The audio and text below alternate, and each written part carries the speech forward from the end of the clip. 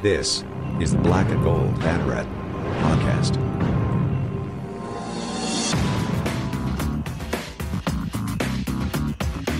Now, here are your hosts, Jeff Sharon and Eric Lopez.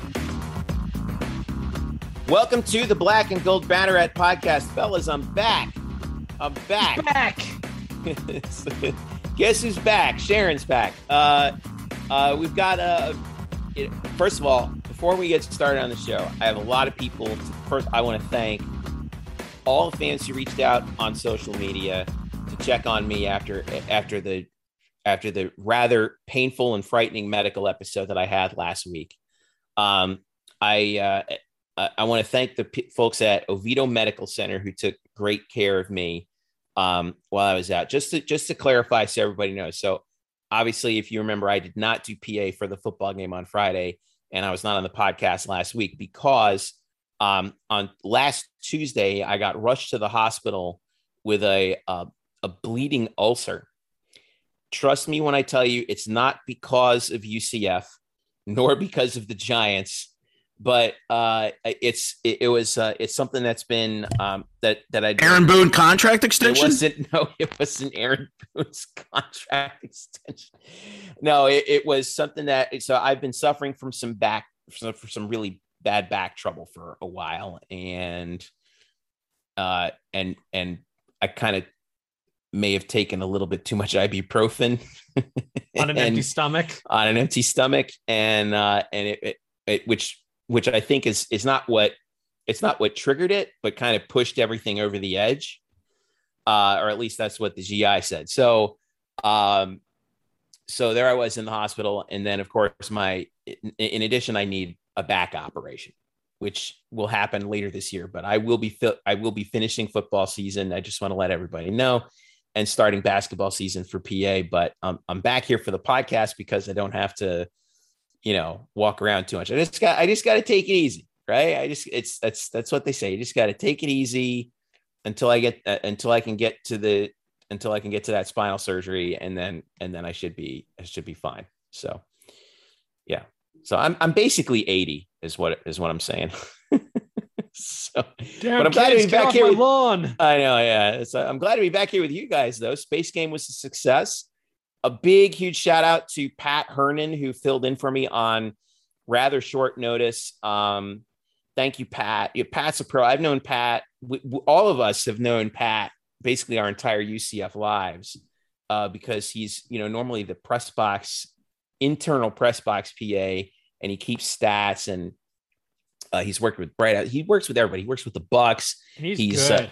He's good. He's such a pro. And Pat, thank you so much. I really appreciate you for picking me up. But it'll be back to your normal role as usual, and I'll be back on the mic in the bounce house on Saturday the 6th for Tulane. So yeah, I don't know who subbed for Pat inside the press box, but he's not as good as Pat. Hey, listen, let's be nice. Everyone was forced into action everything worked out in difficult really circumstances, but it worked out okay. And I'm doing well. And again, thanks to everyone for reaching out. It meant so. Let me tell you something. I was almost in tears last week just seeing because I would wake up from the drug-induced stupor I was in, and I saw all these messages of support, and man, I'm so thankful. Listen, UCF is the biggest university in the country, right? 70,000 plus students. It didn't feel that way to me as a student, and it doesn't feel that way to me now. It is a small place, and you feel like you know everybody. And I'm so thankful to everyone. That's why I fell in love with with the school. This place, man. Hashtag this place. Right. Place. All right. Enough of the sentimental stuff. Let's get to some football that we need to talk about. All right. Space Game against Memphis. Total success. 24-7 win for UCF. Drew, you were there. Eric, you were watching as well. Bryson, you were watching too. And we'll bring Bryson in a little bit for just a little bit here to talk about it. But Drew, I want to start with you. This was not the grind that the ECU game was, but it was kind of grind-ish. And it was the defense that took care of business. And that was kind of nice to watch. Boy, they really stymied Memphis. Now, granted, they have some help because they were running backup quarterback out there, but still, there's no arguing with the 4 turnovers forced and holding your opponent to 7 points. Well, there's not, but you got to take the fact that Memphis was without Seth Hennigan, and that was a late scratch. And it was an upper body injury, but did not specify exactly. I've got an upper body injury, but anyway. I've got an upper body injury. It's called, too many blows to the head or something. I don't know. I hang out with you guys. But I mean, the truth is Peter Parrish comes in, first collegiate action, redshirt sophomore. And he kind of looked the part. He didn't look as uncomfortable as Keene did, but he was skittish. And we expected Memphis to throw the ball a lot, and they did. Parrish 31 of 48 for 215 yards. 48 attempts for your redshirt sophomore quarterback on a short. That's a big ask, man. And 48 attempts and only 215 yards. So he was the stuff they were completing and gaining wasn't big. Sacked 6 times, and he was picked 3 times too. Right. And 2 of those times were really nice tip drills in the end zone. Yeah. So, he was sacked 6 times. He lost about 39 yards on those sacks. He still ran the ball for 60 yards net on the ground, 22 carries. He basically was a one-man show. The thing I was surprised about was that they abandoned the running game. Brandon Thomas only carried it 5 times for 19 yards, and he was your lead guy. And they didn't use him. It was really aside from Parrish, you carried it 22 times, but he only gained 60 yards. So 60 net. 60 net. I can't freaking stand that college still puts the sack yardage and rush yards. It just drives me crazy. Anyway, sorry. That's a college flaw, but the truth is 60 net when you take the sacks into consideration. And a lot of those 22 carries were pass plays that he just tucked and ran. Now, there's a couple things I want to point out. One of them was the outside containment, which has been a problem all year. Well, it was not a problem during this game.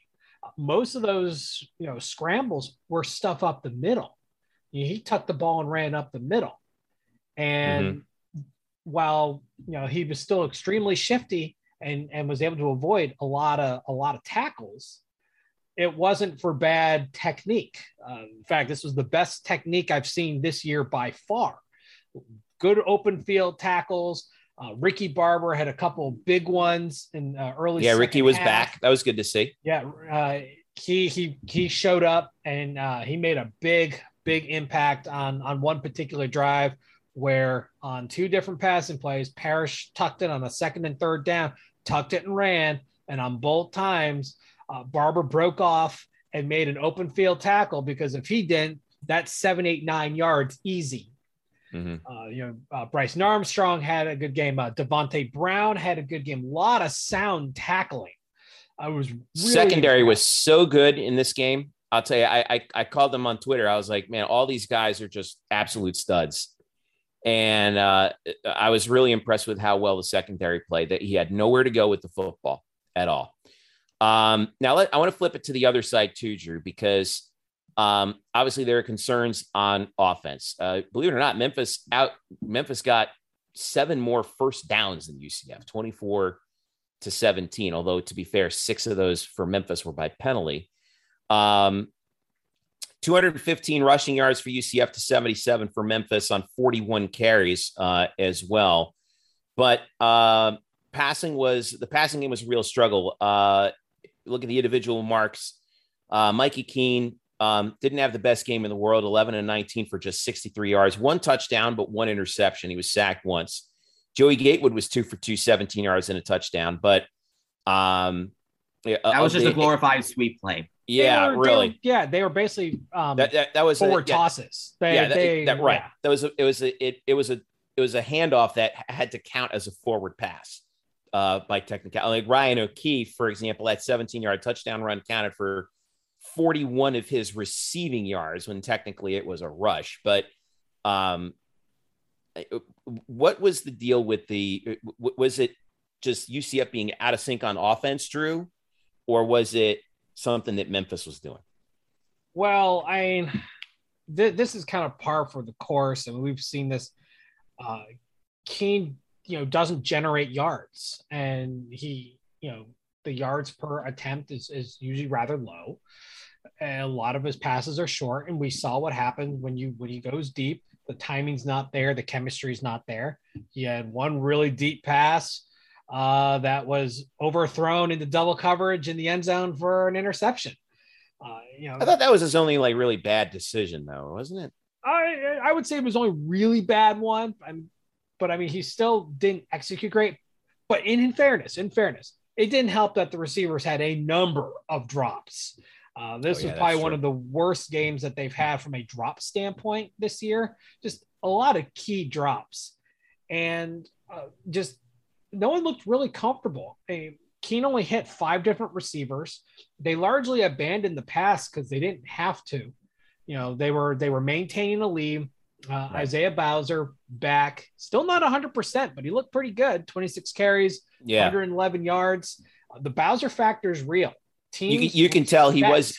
I'm glad you said it, because you could tell he wasn't quite what we saw at the beginning of the year, but he's kind of getting back into it.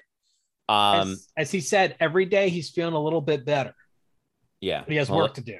26 carries. Let's see how much better he feels after that. But but I felt he should have been in the mid to late fourth quarter. They're up 3 scores. I would have taken him out of the game. They were still running him late, and I thought that was a little bit of an unnecessary risk at that point. I would have rather seen more Mark Anthony Richards and just drain the clock.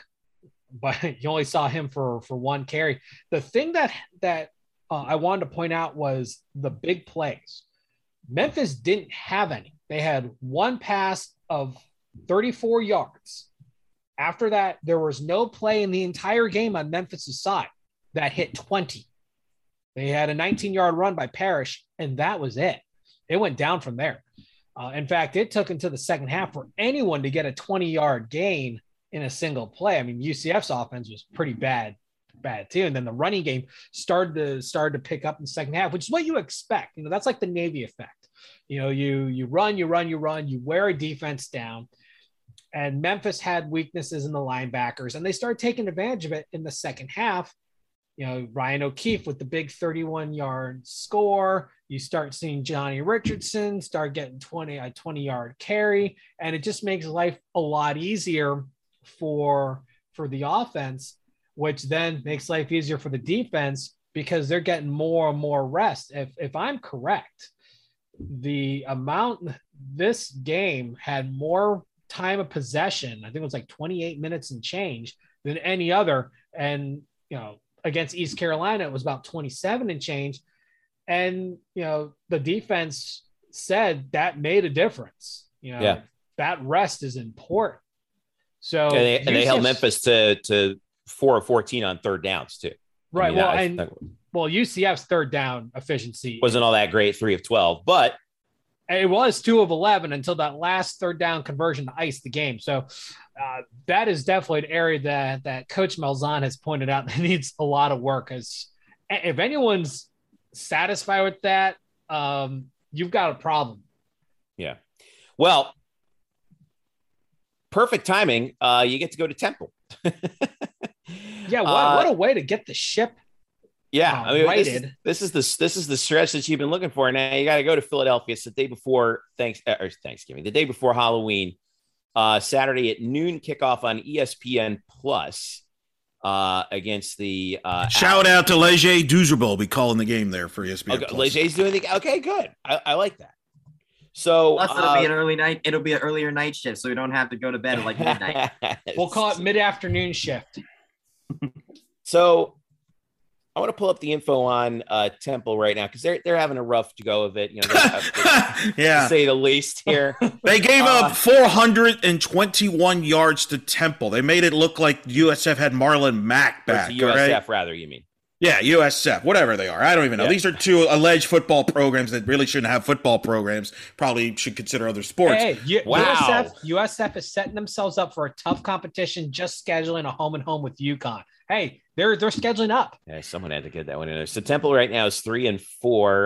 UCF on the road is a 10.5-point favorite right now. And 68% of the money, according to OddsShark, is on UCF. By the way, funny story. 68%. I think that's a little low. Well, funny story. Yesterday, all right. So, or not yesterday, but on Sunday, the Giants are playing the Carolina Panthers, and PJ Walker entered the game late for the Panthers, and I my back seized up again because I heard that guy's name again. I'm like, oh my god! I started having like bad flashbacks. But PJ's not at Temple anymore, obviously. And here we are. So the chance for UCF to get another W here, to get to 5-3. All right, with Tulane coming in on homecoming on November the 6th. You could possibly be. I don't want to look too far ahead here, but I'm going to do it anyway. Good possibility of being 6-3 heading into that SMU game on November the 13th. And as I check over on Twitter, Dillon Gabriel's Twitter account is showing a few still photographs of him working with, I think that's GJ Kinney over there, and with his helmet on and working on his drops. And I think he's probably trying to work his way back into the fold. So Drew and Eric and Bryson, and we'll start with Drew here. What do you think the odds are that we might see Dillon Gabriel for the SMU game possibly? Well, I think the chances keep getting better and better. Traditionally that kind of injury takes 6 to 8 weeks. 6 to 8 weeks, right? And the first 4 weeks, I remember from our time, you got to basically just do nothing but keep it in a sling. Right. 8 weeks essentially is SMU weekend. So, right. Do the math. If he's not available to go SMU, expect him for UConn the following week, which is, the week before Black Friday. Nice little tune-up before Black Friday, right? Well, tune-up. You make it sound like that, they're facing a tough team. Obviously SMU, the only team with a winning record, still remain on the schedule. Temple is the next closest at 3-4, and then it just goes downhill from there. You don't expect him for the next couple games. You don't want to rush him, but that SMU game, if there's a time that you want Dillon Gabriel back, that's the one. Yeah, because if you actually look at the standings, and to say it's likely is the biggest stretch of all stretches. But UCF technically is not out of this. Here we go. No, Eric, don't you dare. Don't let the fans. You're thinking we're like not a fan. doing that. You got to think it like a player, in which we still have something to play for. Yeah, that's fine. But here's the thing: in all seriousness, they need to focus on the Temple game, because I'm not saying they're not. We're acting like this team could just show up and beat Temple. Well, never said that. I think, to me, the Dillon thing. We never said that. Vegas did. But I anyway. think the Dillon thing, I think he's going to come back because he doesn't want another year. Like people are like, wow, this could give him 3 years. No, he ain't sticking around for 3 years. No, he doesn't want to stick here for 2022. I don't blame him for wanting to move on. But the truth is, if he doesn't get meaningful playing time, he's not going to cut it in the NFL from a draft standpoint, because he needs to shake off the Heupel system issue, and he hasn't had much opportunity to do that. I'll make a counterpoint to that. He doesn't turn 21 until December. He's still 20 years old. And if I'm an NFL scout, like I'm looking at, and listen, if he wants to go, God bless him, go for it, chase your dream. But if I'm an NFL scout, I'm like, I need more data. That's what this year was supposed to be. That's what this year was supposed to be. But here we are. Well, he can get that data, though, if he comes back here towards the end. Are you sure? I don't know if he's going to get enough. Let's say he comes back for SMU. SMU is really the only quality team you play. Yeah. It's a UConn. Trey Lance got drafted 3rd for playing one game. Like we're acting like these scouts. Yes, one game. He played one game and he got the third. He moved up to the 3rd pick. You would think only playing one game would hurt your stock. It actually helped his stock, which is bizarre. That's bizarre. You're playing you're playing UConn, which is a glorified scrimmage, and then you're playing South Florida at home and a bowl game, which is slightly more than that, and a bowl game, which is where most quarterbacks really get evaluated, and their stock either goes way up or down. Okay, I see. All right, I see what you mean. Well, this is why a quality bowl game is so important, and I think the win against Memphis really helped with that. I agree with that. I think that's why he's coming back, and you might have Jalen Robinson coming back too at the same time. And look, he might come. And by the way, he might. I'm not saying he's going to definitely leave. I'm saying he might come back and play next year. I'm saying he ain't going to be the quarterback in 2023 when they're in the Big 12. He ain't sticking around for that. No. I think we both. Hold on. I actually have a question about that. There are kind of two things. The first big thing that coming with this team in the future, because I took a look at this and I wanted to make sure that we got it, because I'm wondering if with the season where it is. I took a look in 2018 when the NCAA changed the medical redshirt rule. This is what it says: the NCAA has 2 requirements for medical redshirt. The injury must have occurred in the first half of the season, and the athlete must have competed in less than 30% of the season. So the first half of that is fulfilled. He had it in the Louisville game. That was in the first half of the season. We're approaching the 30% of the season mark because he's competed in 3 games, the Boise, Bethune, and Louisville. So my question is that when you weigh this, do you think that preserving another season of eligibility for Dillon Gabriel down the line, or do you go and play him back now? Because you only have UConn and USF. But I don't think there's a point. Mikey Keene. I don't think you need it. He's a junior, right? It's not like he didn't burn the regular red shirt yet either. And he's never used a red shirt, so he's a true junior. So I don't think it really plays a material role in this. It's more of, just how's his stock looking, how's he feeling and everything like that. There's no way he sticks until 2023. No way. Because the longer you stay, actually your stock gets hurt more. Right. Because then the narrative becomes, what's the matter with him? Correct. Leinart syndrome. Yes. Yeah. I mean, that's an extreme. Yes. I mean, that's a good. Matt Leinart actually stock dropped by coming back an extra year. So sometimes staying is longer, but I think he wants to come back. I think they want to finish strong. They definitely want to win that last game of the season. I think that's important. Oh, yeah. And I think, look, they get Jalen Robinson back. But in the meantime, running the football with Bowser, I mean, USF gave you the recipe how to beat Temple. Run the football down the throats. It's not going to be exciting. This game is going to be boring. I would suggest entertaining yourself during the game, because it's going to, this game will set football back 10 years. But with the defense, says the guy who hates passing, but anyway. Well, we can't throw with this. Right now, we can't throw. We can't throw. We can't throw. That's just the reality. Well, you can throw, but I think the big thing is you got to throw to playmakers. Mikey Keene can be an adequate game manager, but we've seen that he's maybe not really the best playmaker like Dillon Gabriel is. What we've seen with Isaiah Bowser, that bruiser back, and having him back in that workhorse role really played a big difference, I think, in this. Well, here's the thing, right? We get right. Let me just say this: you get caught up in, hey, are they excited? Are they opening the ball up or not? The most important thing from an offensive standpoint is make sure your best players get the ball. And that's what the coaching staff did. They got Isaiah Bowser the ball, and they got Ryan O'Keefe the ball. And that's why they beat Memphis. And that's the key moving forward. Is it going to be artistic to some? Probably not. But it doesn't matter, because as long as you get your best players the ball, that's the key to recipe to success. And for years before this, Dillon Gabriel was your best player. So you let him air it out 40, 45 times because he was your best player. Currently, at this stage, the quarterback is not your best player. So you adapt, and that's what the staff has done. And you need, as I alluded to before, you need a good bowl game to really kind of put a bow on it. And you need a good matchup. So, UCF's going to want to hope for one of 4 games.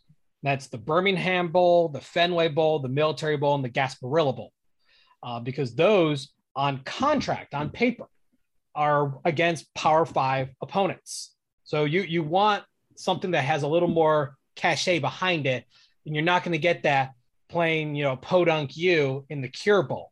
So that win sounds like Drew's warming up his bowl projections. He's warming. It's coming. So, I actually had UCF picked for the Military Bowl before the season started. I'm still sticking with that right now. And that win against Memphis is really helped. I think that took them out of contention for the Hawaii Bowl, which is a good thing. UCF does, you don't want UCF in the Hawaii Bowl. Sure, it's good for some players for a homecoming. It's bad for everything else. That's a 9,000 seat stadium. That's essentially high school quality that they're playing at, because the Aloha Bowl is being demolished and rebuilt, and it's going to be it's expensive. And it's expensive. Aloha Stadium. Aloha Stadium torn down, building a new one. It's going to be at least 3 years for that to come up. And Hawaii is working on expanding this current little stadium just to seat 15,000 next year. And this is not a place you want to go for a bowl game. But it's expensive right now. That's the last thing you want to do post where you're dealing with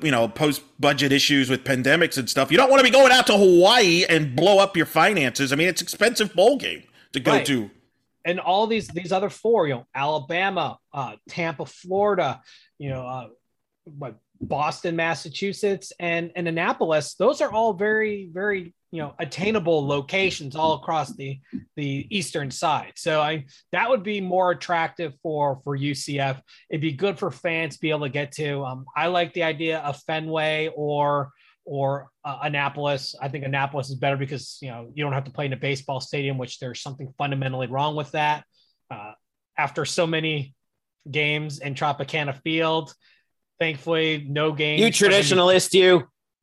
Well, I used to cover the East-West Shrine game, and they would have their games in Tropicana Field. It was just a terrible place. Listen, I like the Trop for baseball. It's good for baseball, but it's not for football. Right.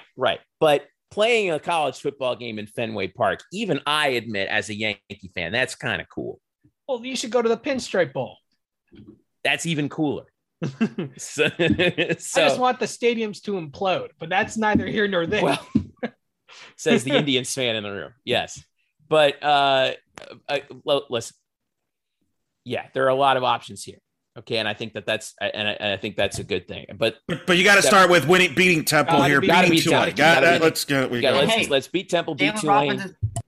Jalen Robinson is practicing. I mean, we've been getting Ricky Barber back. We have Isaiah Bowser back. Yep. So hopefully, but surely the wounds from that Louisville game are healing. Nature is recovering. But are the emotional wounds healing? I don't know. That's still.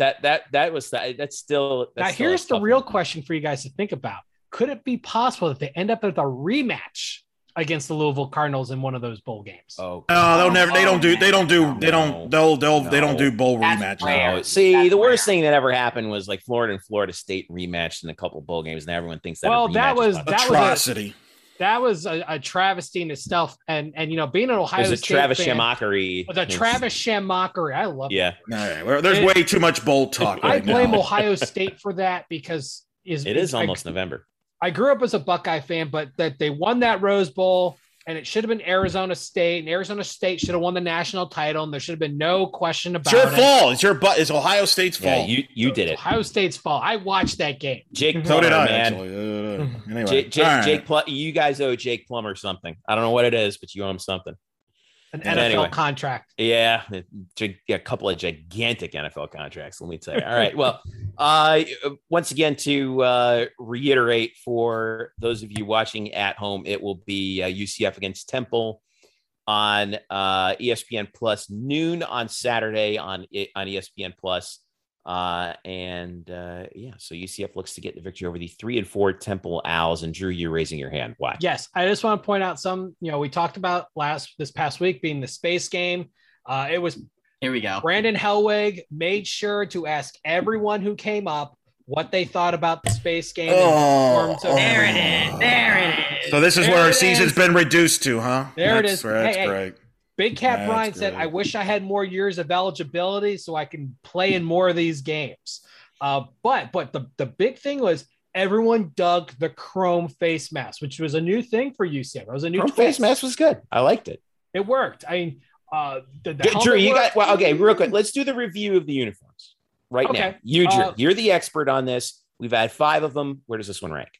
I put this one kind of slightly into third, but not for anything that they did. A part of it is, with the white helmet issue that UCF's having this year, it kind of handicaps things a little bit. The chrome decal, in my opinion, did not work with the white helmet because you couldn't. Yeah, it doesn't pop. It doesn't pop. Yeah. But I can't really blame them for that. That's not UCF's fault. There was a fire at the factory and UCF stuck with very limited supply. That's why all the helmets have been white this year. The supply, they just don't have any others. The uniform itself was incredibly clean, by far the cleanest of all the uniforms that they've worn so far. It just matched really well. I thought the numbers, the creativity of the numbers was one of the most innovative the shuttle things. tiles. That was pretty cool. That was one of the most innovative things they've done in all the 5 years that they've done this. I still put 2018 as the bar. That's still the top dog. Was top to bottom, just the complete package. 19 a little behind that, and then 21 followed by 20, and of course 17 was just a regular uniform with a patch on it. They didn't have that kind of mindset until the next year, but it was a good uniform. It was a good uniform. Obviously a one-time use, and I'm looking forward to what they can do next time because there could be a new manufacturer. Now, granted, all the designs are done in-house. So, right. You work with... It's all in-house. It's all in-house. So I while it's, comes out on a Nike jersey, the designing is all done within UCF's, branding facility. Oh, yeah. The factory in the back. It's pretty cool. A couple things I would love to see. Next year, all right, 2022. So we're looking at, let's see, what sort of, I'm pretty good at knowing your space anniversaries, right? So 1972 was the last Apollo mission to the moon. Which you had those moon helmets, don't you? I'm interested to see what they decide to commemorate. This year, obviously, was the space shuttle because it was 40 years since the first space shuttle launch in 1981, which was Columbia. Obviously, we didn't tribute Columbia. We tributed Discovery this year, but it was space shuttle themed. 72, 67, 67 is Apollo 1. You don't want to really, commemorate that. With a football game per se. 62. This is what I'd like to see. 1962. All right, was John Glenn's first orbital flight. For the first American to orbit the Earth, February 20th, 1962. I would love to see a Mercury 7 themed UCF space uniform. And, the right stuff kind of thing. And I would love to see, I need more Canaveral blue in my life. Yes. I would love to see, we probably won't do it because it is a accent color, right? But I would love to see a Canaveral blue helmet or a Canaveral blue jersey or something. It would be just to see what it looks like, because I think that would be so cool. I love Canaveral blue. I have rooms. I'm thinking of painting my office Canaveral blue. That's how much I like it. I'm right with you. Okay. You want me to tell you what my favorite uniform is? Go for it. My favorite is last year's, because the 2020 Space Game uniform, in my opinion, made the best use of Canaveral blue in the entire thing. My big thing with uniforms is contrast to make things pop. And the black helmets with the gray uniforms and then accented. And in my opinion, that was the best accenting use of Canaveral blue out of all the space uniforms. Wait, you didn't like the blue space laser that 18 used? Oh, that was beautiful. The thing I even got my socks. In my opinion, that uniform's cool. But the problem for me is that I just think it's too dark. There isn't the contrast there to make it pop like the 2018 one or the 2021 does. And this one I can understand from, their supply chain issues. And I did like the space shuttle theming, so because the space shuttle was kind of mostly white. So I think that was that kind of worked for the theme. But as far as looks go, I think so far nothing is beat 2020 is the one that's the best one for me. I guarantee all of you that whatever it is that we're going to be working on next year, they're already working on it. Oh, they're probably working a couple years ahead at this point. Yeah, I'm sure. Speaking of a couple of years ahead, Yeah, they might be working on 2023. You're actually right now. You're right, Drew. Going into the Big 12, I'm going to be a huge advocate for this if we can do it. I feel like that if we have an annual game with Houston, we need to make that game the space game. Well, we have to first find out if we're going to go north-south. Are they going to east? Yeah, we got a lot to sort out there first. What other teams might what other teams may enter? Who knows? If the Big 12 goes to 14 or 16, that may be a possibility. We don't know.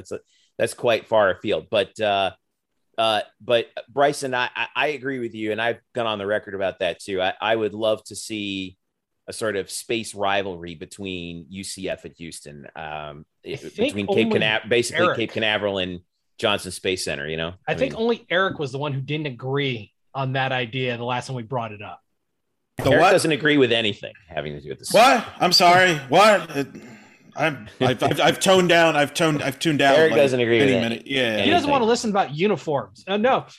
Canaveral blue. It's not even our school colors, but sure, let's use it. All right, great. I mean, it's cool to have a change of pace. Stop being a curmudgeon.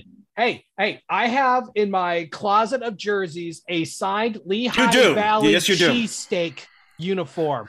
They're not the cheesesteaks. Normally it was a one-time thing. It just happens to be Ben Lively's jersey that is signed. UCF alum. But I mean, minor league baseball teams do it all the time.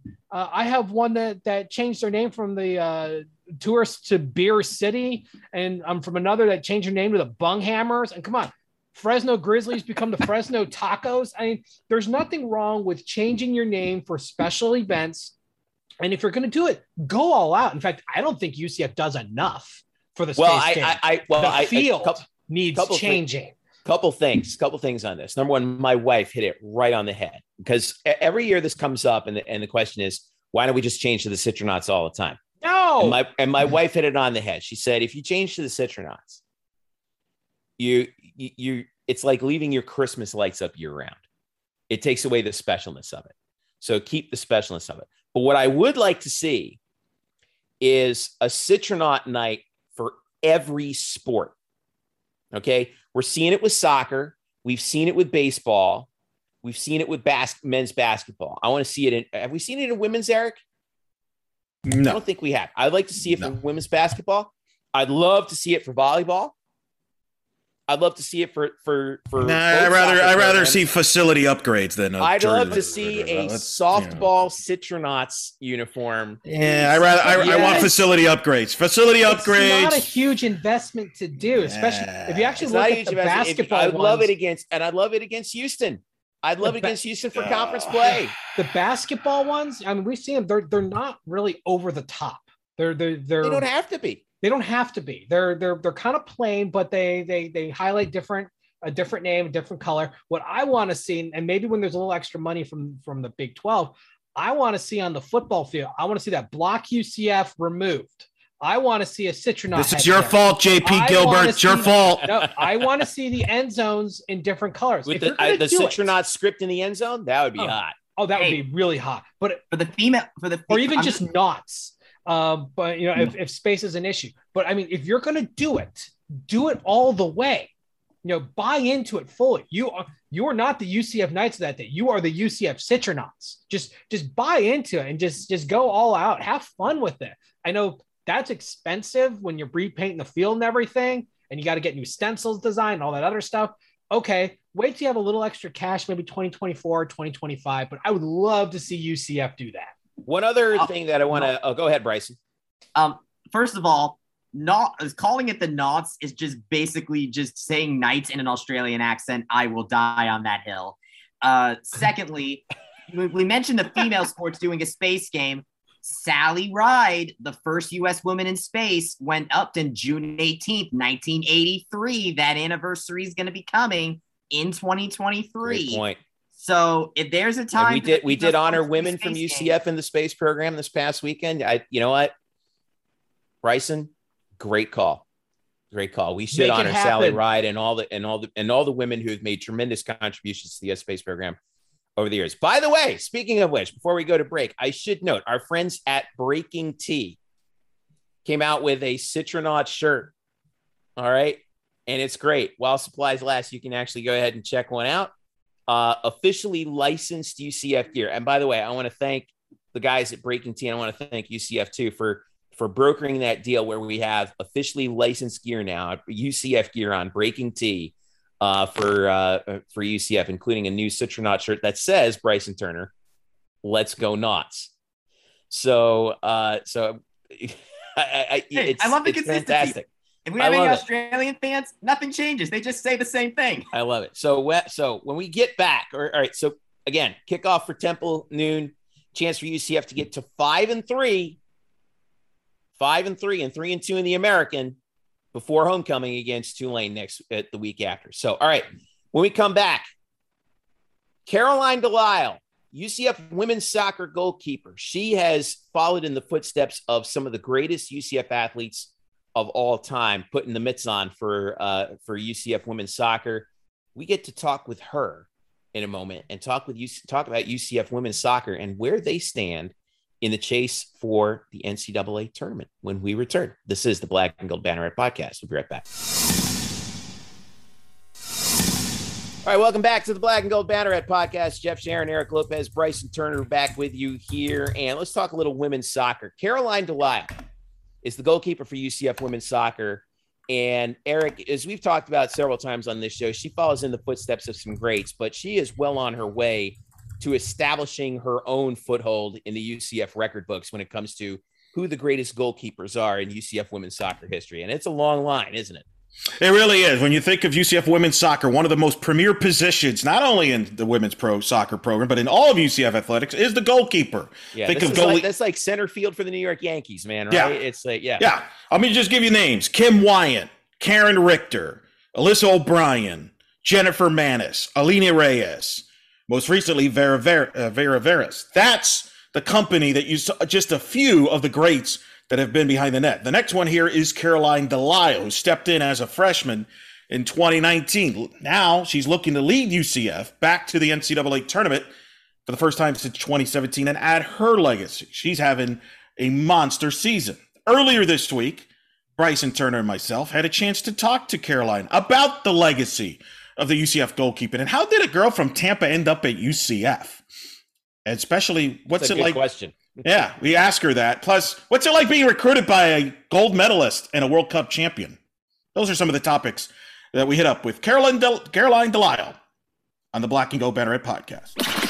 And welcome here on Black and Gold Banneret. Joining us now, she's the goalkeeper, star goalkeeper for UCF soccer, fresh off a nice 5-0 win over Temple. Of course, speak of Caroline Delisle joins us here. How you doing? I'm doing good. How are you? Good. How has this fall been like? Obviously, a tough schedule, one of the toughest schedules in the country, but you got some great wins. You're coming off now a nice win over Temple. You're kind of back on rhythm here. It's been a difficult schedule, highs and lows, but describe this season. Yeah, I think you nailed it on the head there. Just a season of highs and lows for sure. I think the tougher schedule gets us all excited. Like that's what we want our schedule to look like. And we know that Tiff sets that up for us because she knows that we can compete with these best teams in the country. And so it's been great. I think we're all, especially after last year, just thankful to have a season and be able to travel and play these teams. And so, yeah, it was tough to just heading into conference, starting with, Houston's has a great season this year. So starting with them and then Memphis and USF. So I think just like getting those competitions out of the way and then back up on an upswing in the end of a conference season. So it's been good. I think the team has looked really great throughout the season. And we, like I said, are all just happy to be together and be able to have some freedom and have a normal season. So it's been good. Yeah. You mentioned a normal season. Obviously, the spring was anything but normal. It was unique.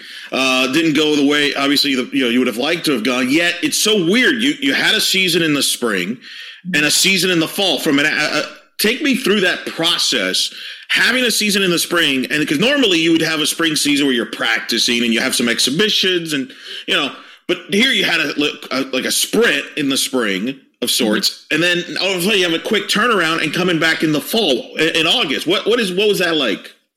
It was different for sure. I mean, those of us who had been around, it's pretty different than what a spring and then summer would look like.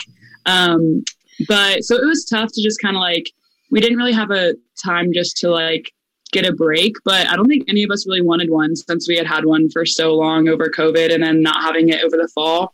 So it definitely, we had to be more intentional, just how we were taking care of our bodies and being more intentional with the rest that we needed to get. But I think most of us were just fired up that, especially with spring not going as well as we had hoped, I think that just put a fire underneath us that over the summer, I know a lot of us were on summer league teams here and then training with each other at our own place. And so I think it was just obviously it's different than we'd ever done, but I think it just kind of motivated us and set us up really well heading into this season. And we had been together all spring and summer, which is kind of rare. And so we had a lot of time as a team to be together. And so that was great. So, yeah. So you're in your third season now as goalkeeper for this UCF women's soccer team. Can you talk about how UCF caught your eye and how you end up choosing to come here? Yeah, so the recruiting process is crazy, obviously. But I think that UCF, initially I was I'm from Tampa, so I was I'm getting out of Florida. I don't want to stay in Florida.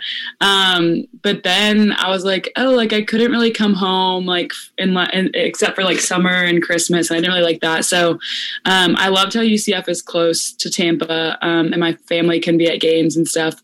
And then just this family environment at UCF, I could feel that even from being recruited. Tiff and Tim obviously are great. And then Chris, the goalkeeper coach, he's the one who's recruited me throughout my whole experience. And so he and I have had a great relationship from the beginning. And I think it was really cool being recruited by UCF, because a lot of schools are you have 2 weeks to decide, or you have a week to decide and give us a commitment.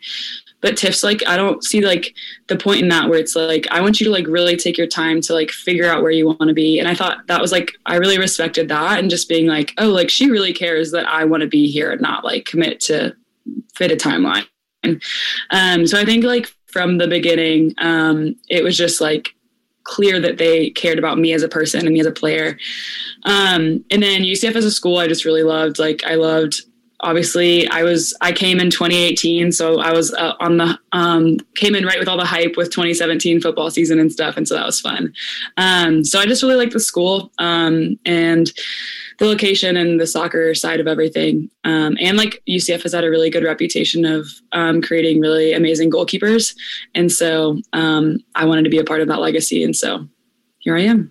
Now, I've always been fascinated, and you're the perfect person to find this out. As you get recruited and stuff, when you meet Coach Sahaydak, are you aware of her accomplishments and who she is from a legendary player? And more importantly, are your parents, I would imagine, are aware from her World Cup and Olympic success? Take me through that interaction from that standpoint, because, her resume is above and beyond many coaches. Right, exactly. Yeah, I think all of us were aware of it. Even looking back, with my teammates and stuff, we're all walking into a head coach's office as a high schooler is intimidating enough. And just knowing who Tiff is. And so, but it's it was so cool because my parents knew as well, just because we had talked about it. Cause it's hard not to talk about her past. And so we all knew, but then you meet her and she's just the most humble and is not, doesn't exude this, I don't know. She's just so caring and kind. And it's not she knows that she's really impressive and all this stuff. And so it was really cool to be I know that she has all these this past that's been so incredible. But is still she's still with all of that, cares about me. And so it's really cool. But yeah, so it was definitely intimidating walking in, and just knowing who she was and what she's done. But it just adds to my like being impressed with her and how impressive she is, just because that she can handle all of that and still be such an amazing person just as she is. And so, yeah, it definitely added some pressure walking into the office that day, but she never lets it get to her head or anything. So it's pretty cool. That's pretty good. Now, you mentioned earlier about the goalkeeping legacy, which is legit. I mean, it's one of the most legendary positions in all of UCF athletics, going back to the history of UCF goalkeepers. I mean, there's a ton of them. Alini Reyes got inducted into the Hall of Fame. I think it was right around your freshman, sophomore year when she got inducted. You mentioned you followed Vera Veras, who had a Hall of Fame type career herself. Right. And I remember that because when you walked in and your friend, after you redshirted, that was the big question. You followed it. When you say you were aware of the legacy, describe that, how much you knew about the legacy of goalkeepers, because it's a who's who. They've had goalkeepers that have played internationally, played in the Olympics, all over the world, globally, and you're following a great, you walk in to great goalkeeping. I mean, the standards are high. What is that like? I think it was like, I didn't even think that I realized the history of it. I just knew that Vera was there. And I just remember my freshman year going in and like my family and people who knew not quite as much about soccer were like, yeah, like, will you go in and play? And I'm like, there's an All-American there. Like, I'm just going in and trying to learn everything I can at first. So no, but yeah, I think it was just like, I think once I got there, I realized like, how far back the legacy of goalkeepers went. And then, yeah, there was a lot of conversations between Chris and I once it was like me taking over Vera's spot and just like what that entails. And then he's been like, he and I have sat down, had conversation. He's like, the legacy of what we've had here. Right. And I'm like, well, now I know. But it's just like, I think it's such an honor to be a part of that. Like, just like, even getting to like wear the jersey and be in the goal for this team and what that like entails. And so it's been really cool just to learn more and more about it and then get to be a part of it has been awesome. And like I said, learn from Chloe and Vera. And so it's been a really cool spot to be in, and definitely an honor just to be in the same spot as some of those people. So what are some of the things you learned from Vera that you took with you that's helped you through your career? And I'm sure, do you feel like a responsibility to pass that on to the next goalkeeper, whoever follows you down the road, to pass on this tradition, kind of like a bonding there of, hey, not only is this you're in a great program, but this is a great, legendary position that we play, and an honor to get to wear this. This is what it takes to be successful.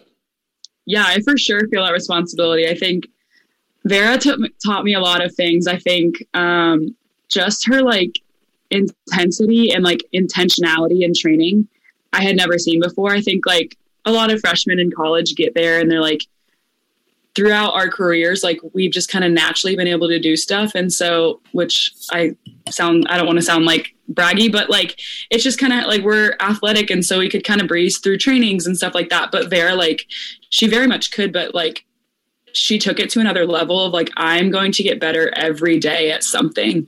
And was the most like intentional and like thoughtful at training of like what she was doing. And so I came in as a freshman and I was just like flying all over the place. I didn't know what I was doing. Like technique was kind of like, we were still getting there. And so I think that was super cool just to see like, oh, she comes in every day and like is focusing on something specific to get better at. And it was like, that is what I want my trainings to look like. And then I think just like her commitment to the game and her like intensity and competitiveness was unmatched. And so I think just like, that's the type of present. I think that's what I'm looking for. Her presence was incredible. And those who played against her and who played with her could feel that presence. And that's what I wanted to have. And so, yeah, I think for sure just passing that on to the goalkeepers that will follow me, just like, it's like an honor to be in this spot. And it should be our privilege to work and give our 100% every day and keep the legacy going. Saves is one of them. How are you different now than you were, say, as a freshman? Because Coach Tiff told me when I talked to her about you that you're more vocal leader now that you're taking more ownership? Because when you came in, you were surrounded by a great experienced group, especially in the back line, protecting you, like a Plummer, Kanye Plummer, and others in the back line are tremendous. But now you've kind of been the veteran now. So you're taking more vocal. Is that accurate? How have you changed as a player? Yeah, I think that is the most true statement. I mean, I remember my sophomore year, Chris and I always like meet up at halftime and then after a game to just kind of figure out what adjustments need to be made or whatever. And every halftime, it was like, just keep talking more. And I had like Kanya and incredible veterans that I could kind of ride the coattails of. And so I could get away with it. But so that was a huge learning year where I like could try things and like really try to put myself out there and could still had Kanya an amazing backline to rely on. But yeah, that has been I'm not naturally a super like loud or like, I don't love yelling, but like, it's very much come into like, I can do, even my parents on the sidelines are like, who is that girl that's like demanding on the field and like commanding, it's really come a long way. And so, yeah, I think that's like been my biggest form of like growth in my own personal career is just like, and like, coming in and being like, I feel like for a long time, I didn't feel like I had the right to like tell people what to do because I'm like, I don't know, like, but just like finding that confidence in myself and in my teammates and building that trust with them where we can have these conversations of like them like trusting me on the field to tell them where they need to be or just like, cause I can see everything, just telling them what they need to know. So yeah, it's definitely been a growing experience for sure. Tell us about the mindset of a goalkeeper, because I've always been fascinated by the position. I've talked to Aline Reyes about it. I've talked to Vera about it. I've talked to others about it because, you could go a match where you don't see a shot for like 80, 90 minutes. Yep. Then there's matches where you'll get peppered with a ton of shots. And then there's a mixture. It's a unique position. It's because there's a lot of mental games there played with that, right? A focus standpoint. Just take us through that haven't been between the net and that mindset and the that approach as a goalkeeper, because it's such a unique position. Yeah, I think outside of like my communication, I think that's my other area that I've grown the most because it is 100% a mental position. Like you said, being able to stay in the game for 90 minutes, whether you're getting shot on every 5 minutes or you get one shot in the 89th minute, like just being able to stay locked in the entire time. And then I think just like the mentality of the position where it's like, I struggled a long time with like, I get scored on, kind of like fall in a hole for a few minutes and then like dig myself back out. But it's like, we don't have time for that. Like we got to go and so it's very much just like being able to have something that like drives you through the whole game. So Chris and I talk a lot about like a mantra to keep us going through the game. And so for me, it's very much like stay present. And then I always tell myself it's a 0-0 game and just focus on what I can do. And so that's very much like where I've found that I do the best because whether we're up 3-0 or down 3-0, I can't start thinking about what this means for conference or what this means for something else. Like I just need to stay in it for 90 minutes. And so that helps me just kind of lock into the zone and just stay where I need to be. Cause like you said, it's so mental. And so, yeah, it takes a lot to kind of figure out what works for you and like figuring out your mantra, but it's a huge part of being a goalkeeper. So but one match that stands out, SMU on the road, 11 saves, which was a phenomenal match. Me and Bryson were watching the match live, and some of the saves you made was incredible. And that was, I thought, a pivotal moment in the season for your team because you earned a point against a really good SMU team that's been ranked all year. And Bryson, correct me if I'm wrong, those 11 saves, no UCF goalkeeper has had that many saves since the late 90s. That we looked up, or 2000s. Bryson has that info, but take me through that match in particular, because you were like locked in the zone, and SMU has some weapons there. But that was, I thought, a big moment because that was during that stretch there where there were some bumps in the road in the conference because this league is strong this year, maybe the strongest it's ever been. But that was a huge moment, I thought, for this season, and you were fantastic in that match. Thank you. Yeah, it was a fun one for sure. I think like our mentality going into that game is like, we were tired of losing. And so I think my mentality was like, we will not lose this game. Like, we are not walking out of here without at least a point. And so, yeah, it was great. I kept saying after the game, like, they just kind of kicked the ball at me a lot. And so obviously there were some crazy saves, but my back line made my life easy a lot of the time. So, but yeah, it was definitely a turning point and just like, showed like the character and the heart of this team where it was like, we are going to will it out, and turn this season around.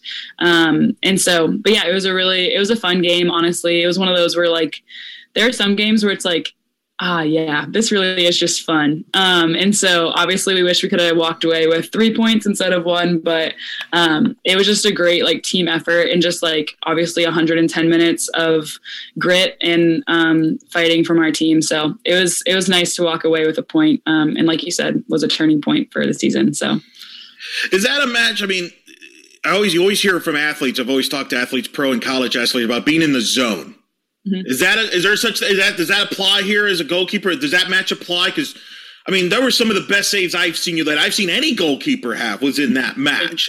Was that like close to being in the zone for you there? Did you feel like we were locked in?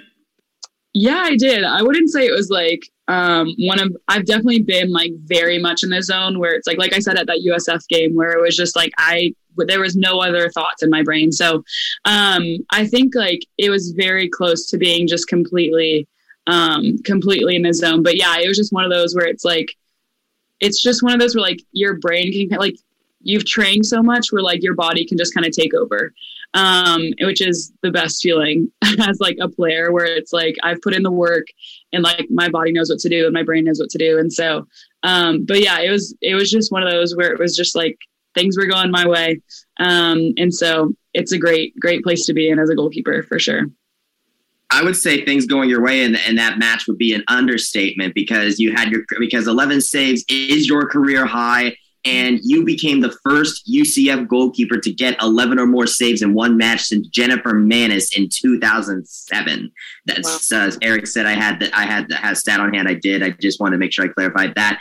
Got a couple kind of about this season. I want to ask you about the Texas match in particular because I said at the time that was a huge moment for this team because obviously you had a tough spring season. You're playing a really good talented Texas team, and you took it to them. And dominated. And I thought that really was like I always felt like that was a statement by your team, right? Like, hey, we're here. We got some goals. We got a chip on our shoulder. Describe that match and how that set the tone for this season and this group that you all seem to be very close.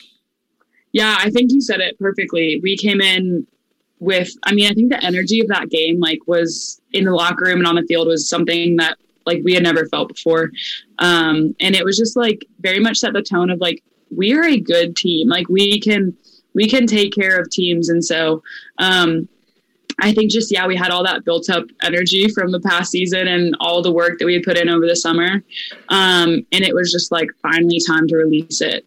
And so I think just, that chip on our shoulder and just being ready to go. And so I think, and just like, it was so great to send us into this season knowing like that we had that in our back pocket. Like, we know that we can compete with the best. And so it was a great game. Like I said, that energy and like the way that our team played was so cool. And it was so awesome for me to be able to watch it happen. And so, it was great. A great thing to be a part of for sure. No doubt. And it set the tone. You've got some great wins this season. You won at Ole Miss, who could be a national seed. You beat Penn State here at home. You were supposed to play Carolina, but Mother Nature had different ideas. That had to be a little bit of a bummer. You didn't get a chance to play them in person, but still a lot of results here. I know the conference tournament is on the horizon and coming up. Just talk about what's the keys here moving forward, because you got big matches from here on out. I know you got big goals ahead of you. What are the keys for this team here moving forward to accomplish your internal goals here as you get to postseason play? Yeah, I think just like I said with Texas, like it gave us this knowledge that we can beat teams, and like with Penn State and Ole Miss, like, so I think it's just like every person taking responsibility for doing their job and playing the way that we know how to. I don't think we've left a match this year being like, they were just better. that happens sometimes. But there has not been a single match this year, which is frustrating, walking away from a match knowing that you could have won, but it also gives you this this enthusiasm, because it's like, going forward, we know we're going to face all these teams again in conference. And so we have this confidence of like, we can beat these teams.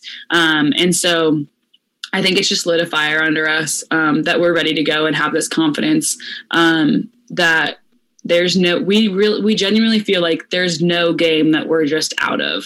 And so I think that is the key, just keeping that fire with us, and just doing our jobs to the best of our abilities, and showing up for every match and playing a solid 90 minutes, and just staying together as a team. It's a young group too. I don't know if people realize. I didn't realize that until the other day on senior day, where there was like, wait, that's it? That's only seniors? Wow, these people can come back, you mean?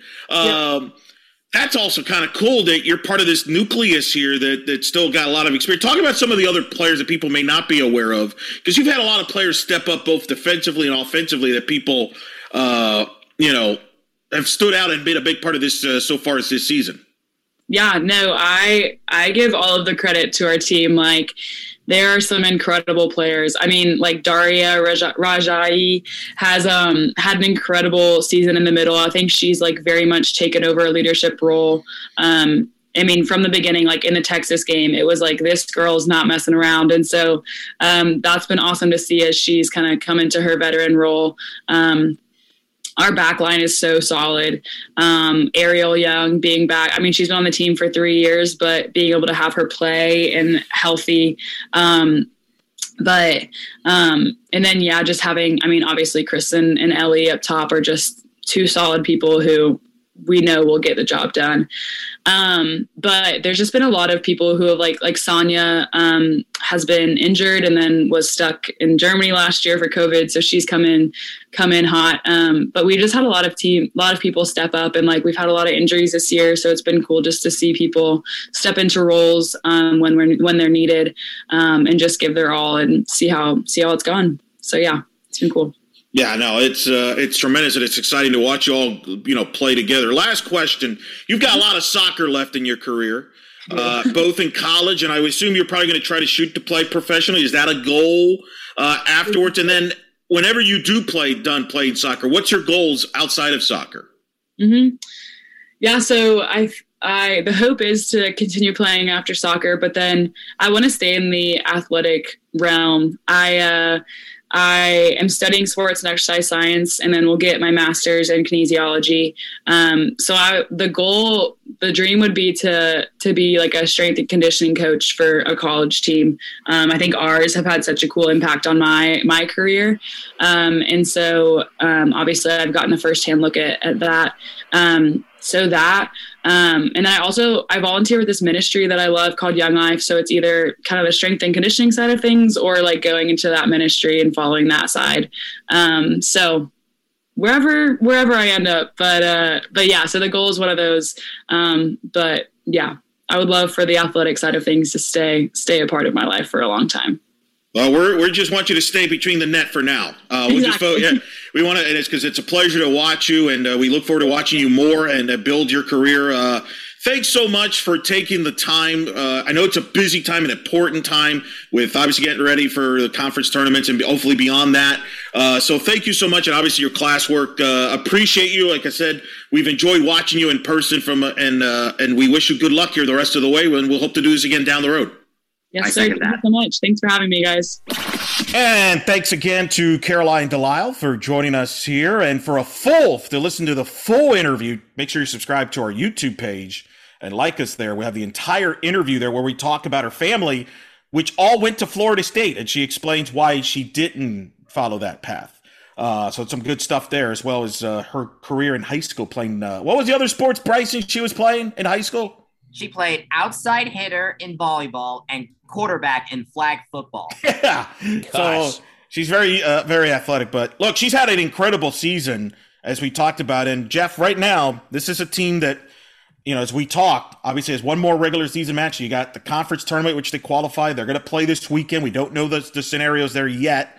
But this is a team that's primed in position to make it back to the tournament for the first time since 2017. And, they just got to finish the deal here. Yeah, we've been talking about this again. Coach Tiffany with the schedule, right? They're 8-5-1 right now, but that schedule really helped them out early in the season. I still think like they look back at that South Florida loss as a real heartbreaker. That 2-1 loss that they had earlier in the year.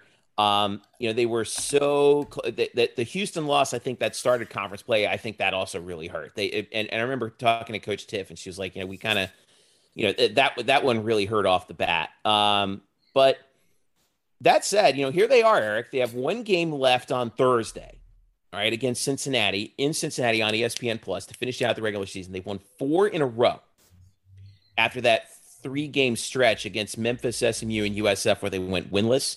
They've now won 3 in a row. Carolina's shut out those 3 opponents, Tulsa, ECU, and Temple in those three matches. UCF's outscored those 3 teams by a total of 10-0. They're set to start the opening round on Sunday in the American Championship. I think they're in good shape right now. But let me ask you, because you follow the RPI. Yeah. What do they have to do in the conference tournament to assure themselves of that bid? Well, first of all, they got to win the Thursday game against Cincinnati. I think that's important. I really do.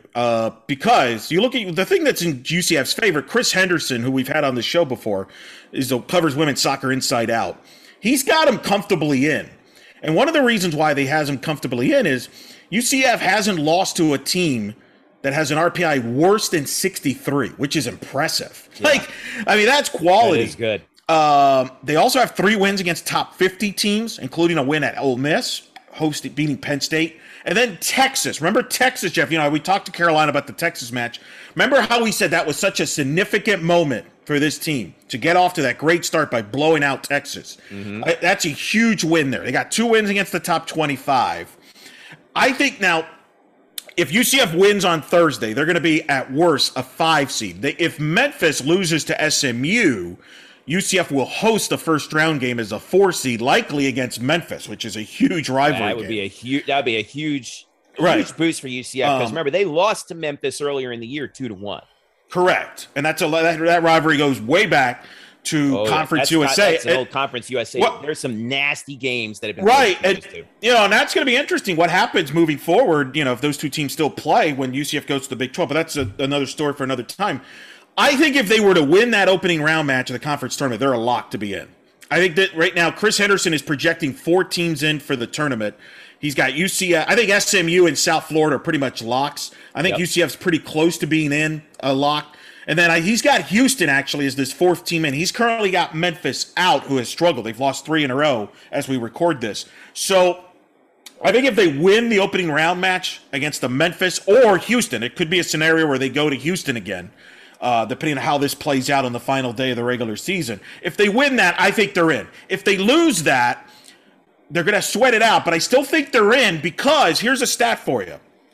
UCF, you know what their strength of schedule ranking is right now? I don't have it up in front of me, but it's pretty high, isn't top it? 10.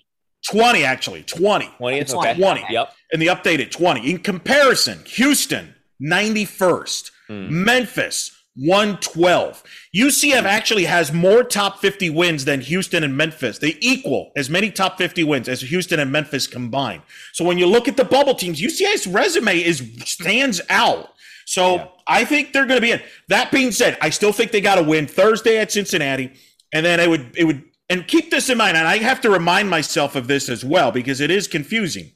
Let's say they play in the conference tournament opening round and they lose on penalty kicks. Officially, that is not a loss. Right. That's a draw.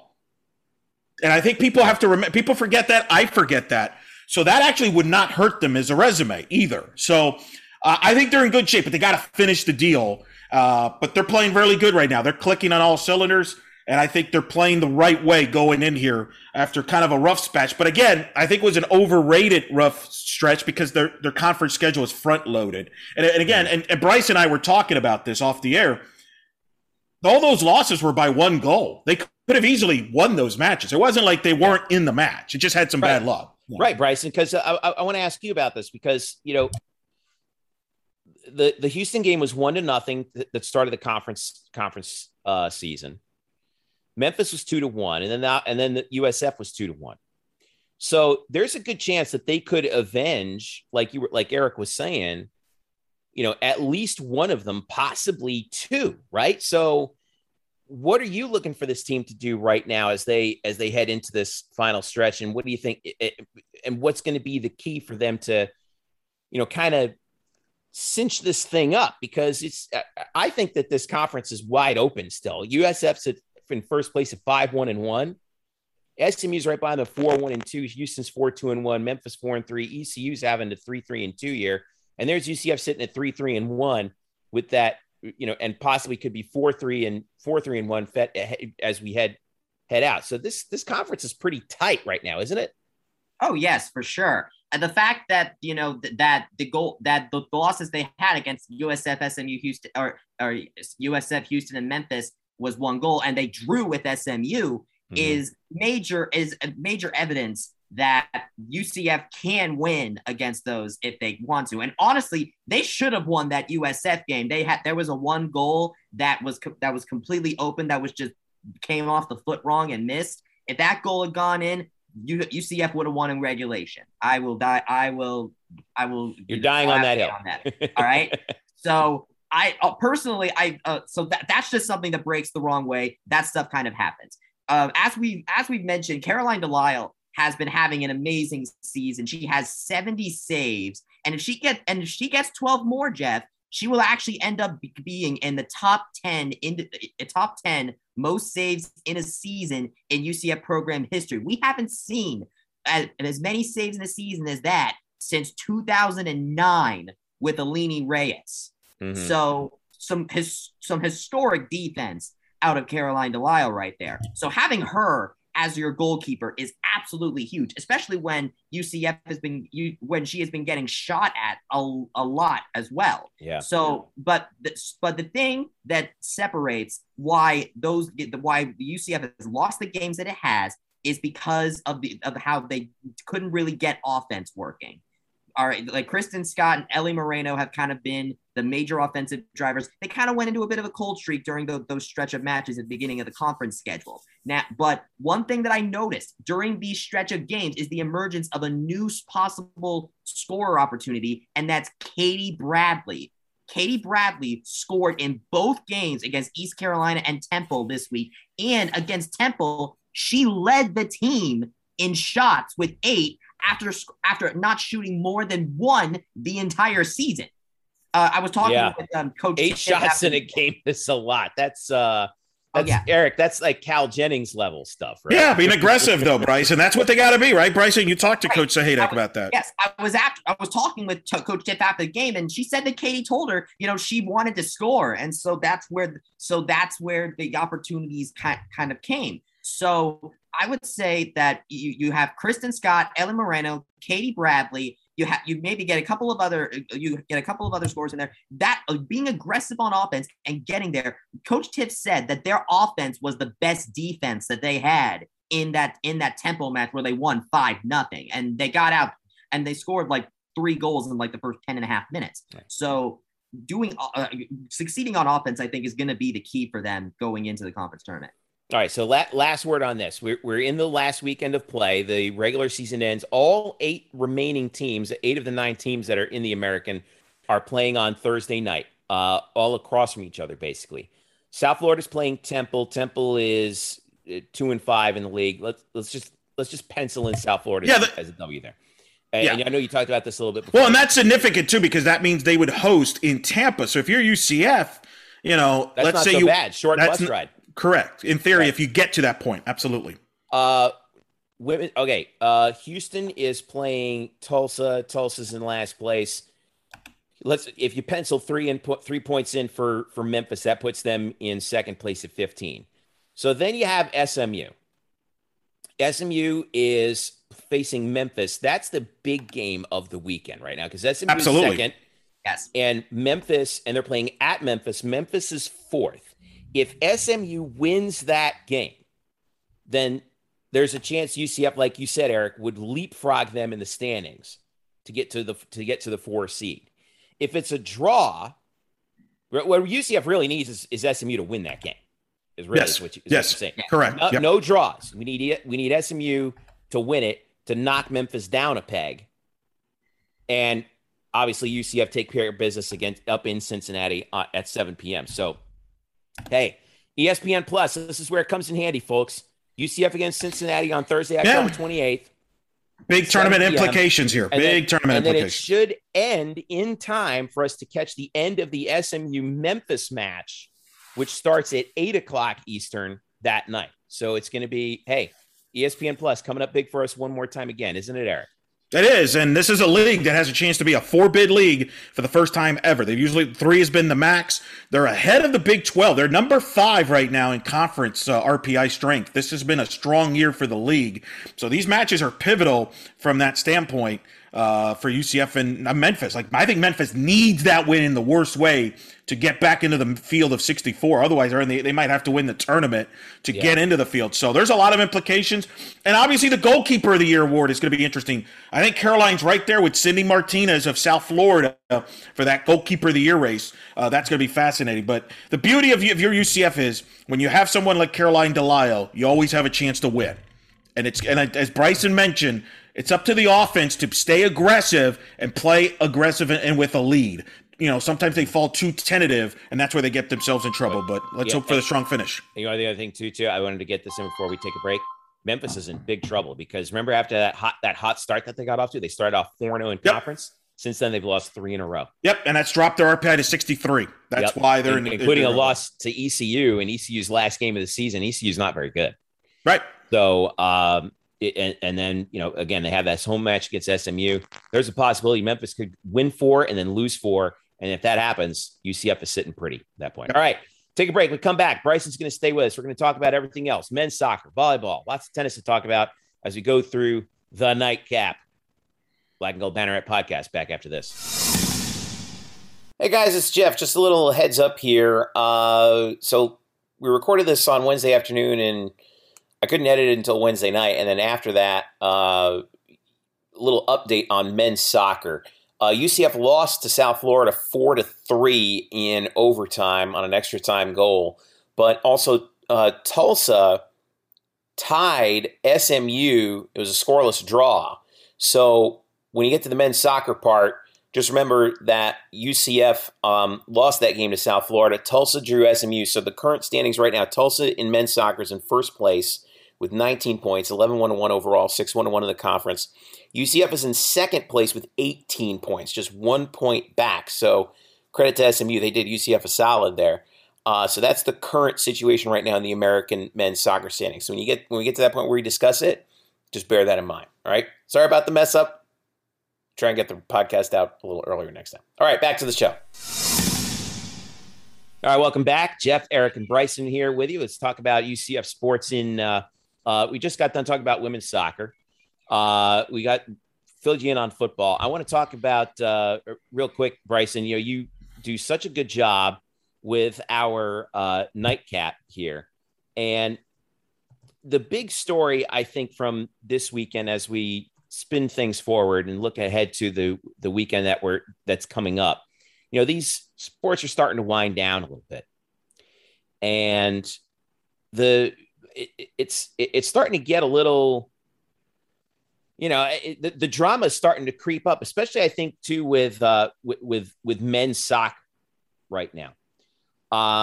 The position that they're in the standings, as I want to pull this up here to make sure they're tied for first with Tulsa. Tied for first place with Tulsa. They have a chance to obviously snag that number 1 seed, regular season championship, which is always critically important. But Tulsa's going to make them sweat. Aren't they, Bryson? So what's the outlook right now for UCF men's soccer as they head into this weekend? Well, the good news is that they're coming off of a very handy win against Temple, where they took advantage of limited opportunities. Despite being outshot, the Knights were able to get 3 goals in and also shut out the Temple offensive. Gino Vivi had a great night, doubled his goal total. And if you look at the clips, they were very well executed. Luca Dorado also came up with a goal as well. But I think the big story on men's soccer and why I am much more confident in this team than I was in the first half of the season is the emergence of Tyler Levine at goalkeeper. Tyler Levine tied his career high 6 saves in that Temple game, and to see him really get himself settled in the goalie box, I think has been a major boon for this team. So as they go into this last stretch of schedule, they have the War on I-4 and on Wednesday night, which is the day we're recording this. And then after that, they'll be playing SMU on Halloween night, so Nick Taylor will be going up against his former school. Once again, check out my profile on Nick Taylor on the blackandgoldbanneret.com. And Shameless then, plug. Yep. And then after SMU, the regular season finale at Tulsa. So unless Tulsa loses one of their 2 games before coming against UCF, the winner of the UCF Tulsa match is going to be the regular season champion for the American. So that game is going to monster be game. Have major implications going forward this season. Elo, they're 8-4 right now. The RPI is sitting at 41. Are you comfortable with that right now? Keep winning. Just keep winning. No, is what you're saying. No, keep winning. Many of the men's soccer sites. Tulsa one more time. Well, and SMU is big. I mean, these are big matches. These are resume. SMU, I've looked at a lot of the men's soccer sites. They're projecting 2 bids right now. It's UCF and Tulsa, but you can't count out SMU. Just keep Tulsa, winning. By the way, their RPI 6. Yeah. So they're probably they're 11-1. I think they're a lock. I think the American will be a 2-bid league, most likely. But yeah, no, keep winning. Keep winning. Was one slip up, that thing drops. So I would say keep winning. Yeah, that 3-2 win against Tulsa at home. God, that was such a huge win for UCF, especially after they came off that bizarre game against Memphis where they gave up 3 goals. Yeah. What a way to bounce back. I mean, I know they want to have that one back so bad, but I tell you, that was such a huge win against Tulsa, and it really springboarded this team. 3-0 at Temple, like you said, Bryson, and South Florida Wednesday. That match may or may not be over by the time you hear this. SMU on Halloween, and then at home that's Senior Day, and then that they got a good 5 days off before they travel out to Tulsa for that collision out there that they're going to have. The American Championship starts Wednesday, November 10th. Yeah, that's the thing. If you're UCF, it's either you're going to have to win at Tulsa at some point. The question is, if you win at the regular season, you don't have to come back. That's the big difference, right? Because the top seed hosts, unlike the women, where on the women's side we were talking about earlier, they kind of do it like the Patriot League does their basketball tournament, I think, right? Where the higher seeded team hosts each game, and then they just the opening round, the semifinals will be hosted by the regular season champion. Not regular season. Okay, got you. Thank you for that. Yeah. So it's kind of like a 2-week tournament in that respect. So, all right, volleyball, Bryson. They had 4 matches on the road in 2 consecutive weekends, and they swept them. They swept all 4, including SMU and Memphis this past weekend. Got a little bit of a challenge in the Memphis Tiger match, but in the end, this team just continues to roll. And their RPI right now, I'm pulling them up right now. They're 28, right? 27 right now, right behind Kansas. 16-6 for UCF right now. They're just the dominance in conference just continues at this point, doesn't it, Bryson? Oh, yes, indeed. McKenna Melville is going to McKenna Melville. She has been continuing to dominate the kill statistics. She led the team. She was tied for the team lead in digs in the SMU match and was second in digs in the Memphis match. This team is a well-oiled machine. They're just breezing through conference opponents like they're tissue paper, unless they're. I get so scared when we get to this point. I'm like, when's the other shoe going to drop?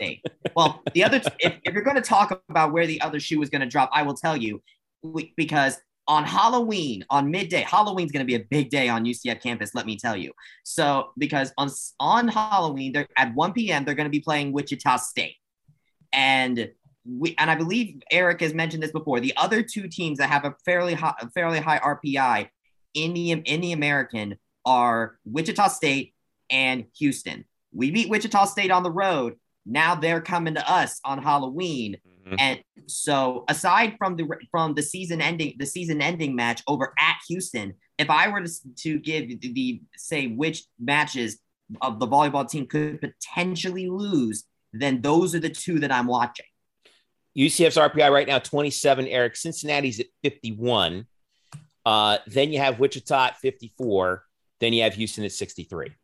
So that's tough. And that's why, I mean, if you're, teams like Wichita State, Cincinnati, for example, when you get UCF, that's almost a must win for them. Forget the conference race, just a resume standpoint. That is critical deal. You mentioned UCF, by the way. A couple quick stats here. Miami is 14 in the RPI. Why that is important?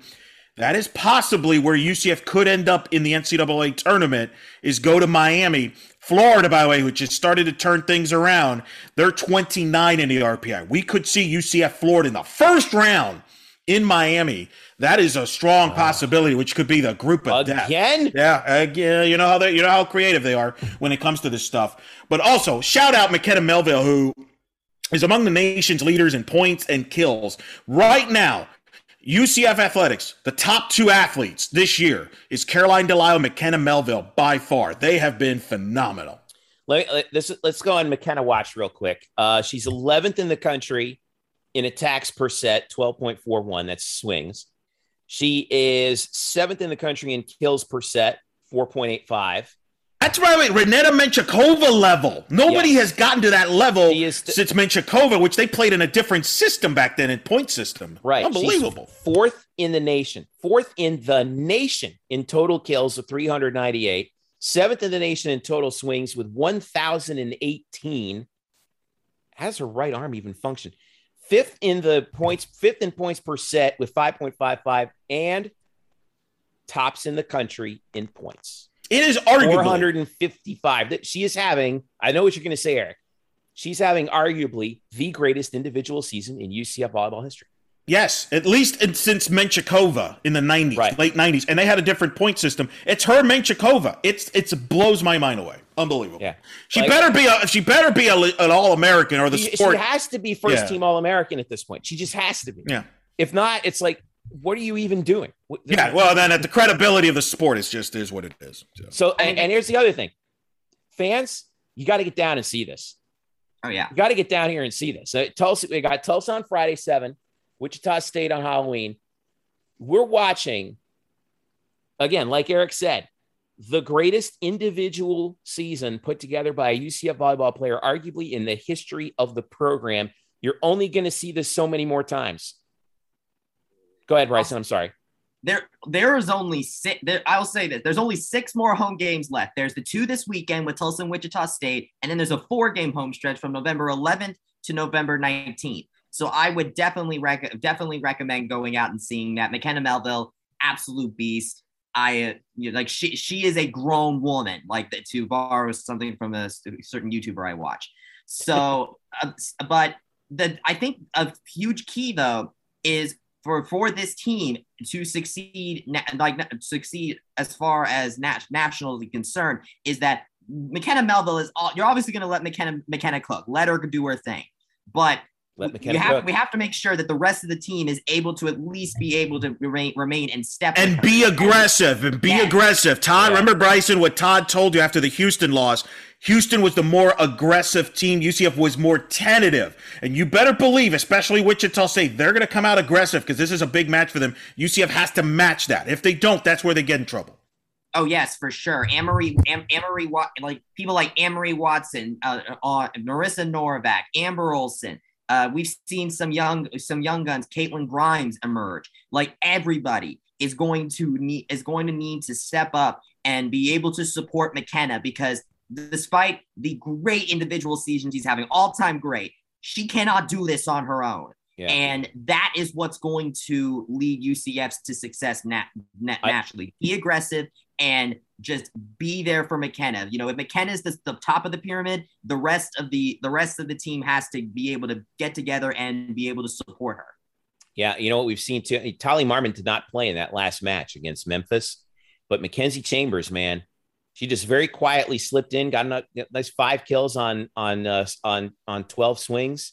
Anne-Marie Watson spent a little time over, in a little extra time in the rotation. She was 8. She had 8 kills on no errors on 16 swings. That's a 500 on 16 swings. That's pretty good. So I think right now, with Tali, kind of on the shelf a little bit, we're seeing Anne-Marie Watson kind of shift her pie chart more from defense to offense.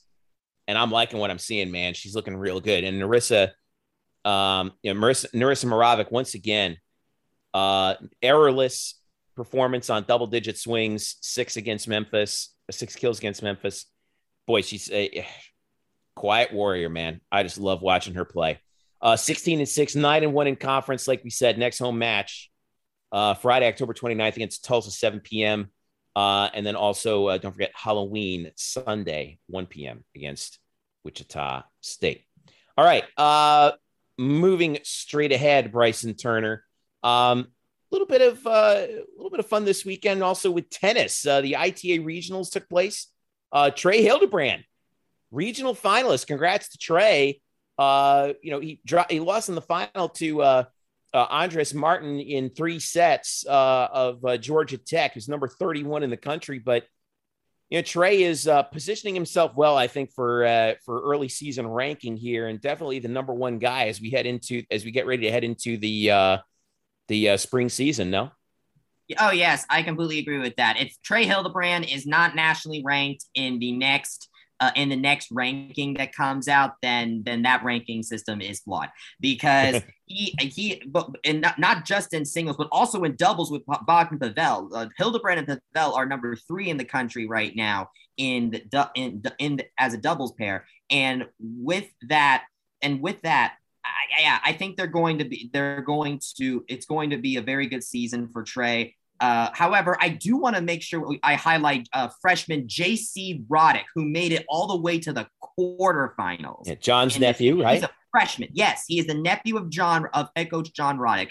And he managed to upset number 85 ranked Florida State redshirt freshman Luli Paroy in 2 sets. He ended up losing in the quarterfinals to a junior from North Florida. So this is a guy that while Trey Hildebrand is clearly the number 1, I think the number 1 on this team, I would just pay a little bit of attention to J.C. Roddick, because I think we could see him really make some strides this year, especially at far as freshmen go.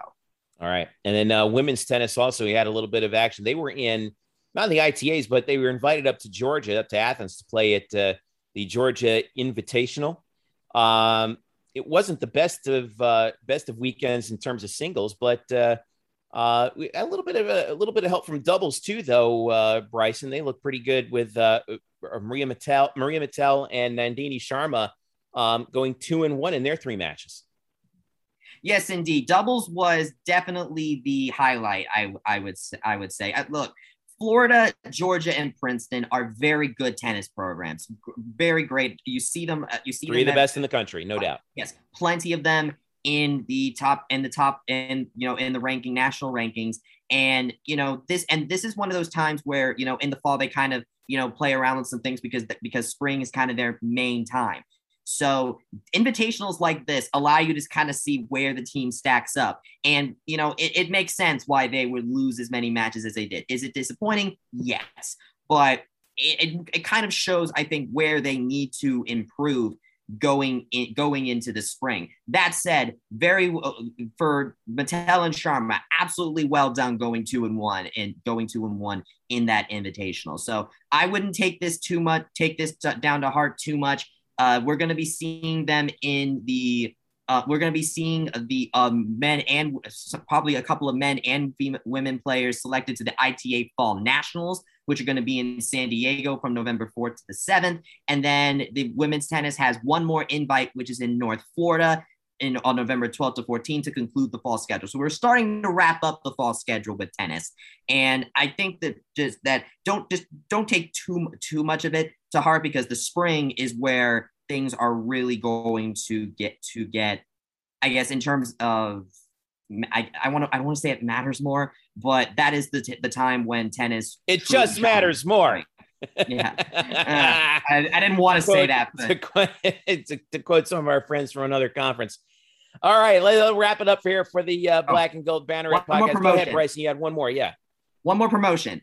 Cross country. The AAC Cross Country Championship is going to be at 7:50 a.m. on ESPN Plus on Friday. So if you're able to get yourself up, that is certainly something to watch. We have a great young cross country program. Valerie Lastra is going to be there. She's been breaking records this year. Eric and I talked to Anne-Marie Blaney, which you can watch on our YouTube, on our Black. Yeah, in fact, let's listen. Instead of you, with all due respect, Bryce, instead of you talking cross country, let's play a clip of Anne-Marie here talking about Valerie Lestra and this young UCF roster, which she's gotten to know. Is Valerie Lestra, who was the freshman of the year in the American in the spring, which is kind of a weird year. She's having a unique year in that she's having 2 freshman years because they had their cross-country year in like January, February, and now they're having their normal cross-country year. They're getting set for the conference championships and all that. You've obviously followed a little bit because you are aware of what she's been doing. You can relate to her, probably one of the few that can. What have been your impressions on her from what you know, and describe what she's going through as a freshman? And there are people that are comparing her to you in a lot of ways, which is obviously a compliment. You're the standard now, which that in itself has to feel weird, but yet you have to be proud that people are, hey, this is the standard now, and somebody's trying to meet it. Yeah, I mean, I hope she takes it as a compliment, sees it as some fun competition, because I feel like I talked to these UCF ladies at the beginning of the pandemic or last year, and it just was so cool to like see the new faces on the team and just kind of hopefully share a little bit of my story, learn a little bit about their story. And yeah, I mean, I hope she's excited about it and having fun with it. I'm not really sure how the seasons work as far as COVID does, because that's confusing to me being out of it and then whatnot. It's confusing to us too. Don't worry. It's confusing to us and we're covering it. Yeah. So, yeah, I hope that she just sees all these little successes that she has now and just keeps building on top of those, because I think that is really how I was really successful, was just kind of making those little improvements and small victories on my end personally, and then as well as with your team, and then kind of having those to move you forward and reach for bigger goals.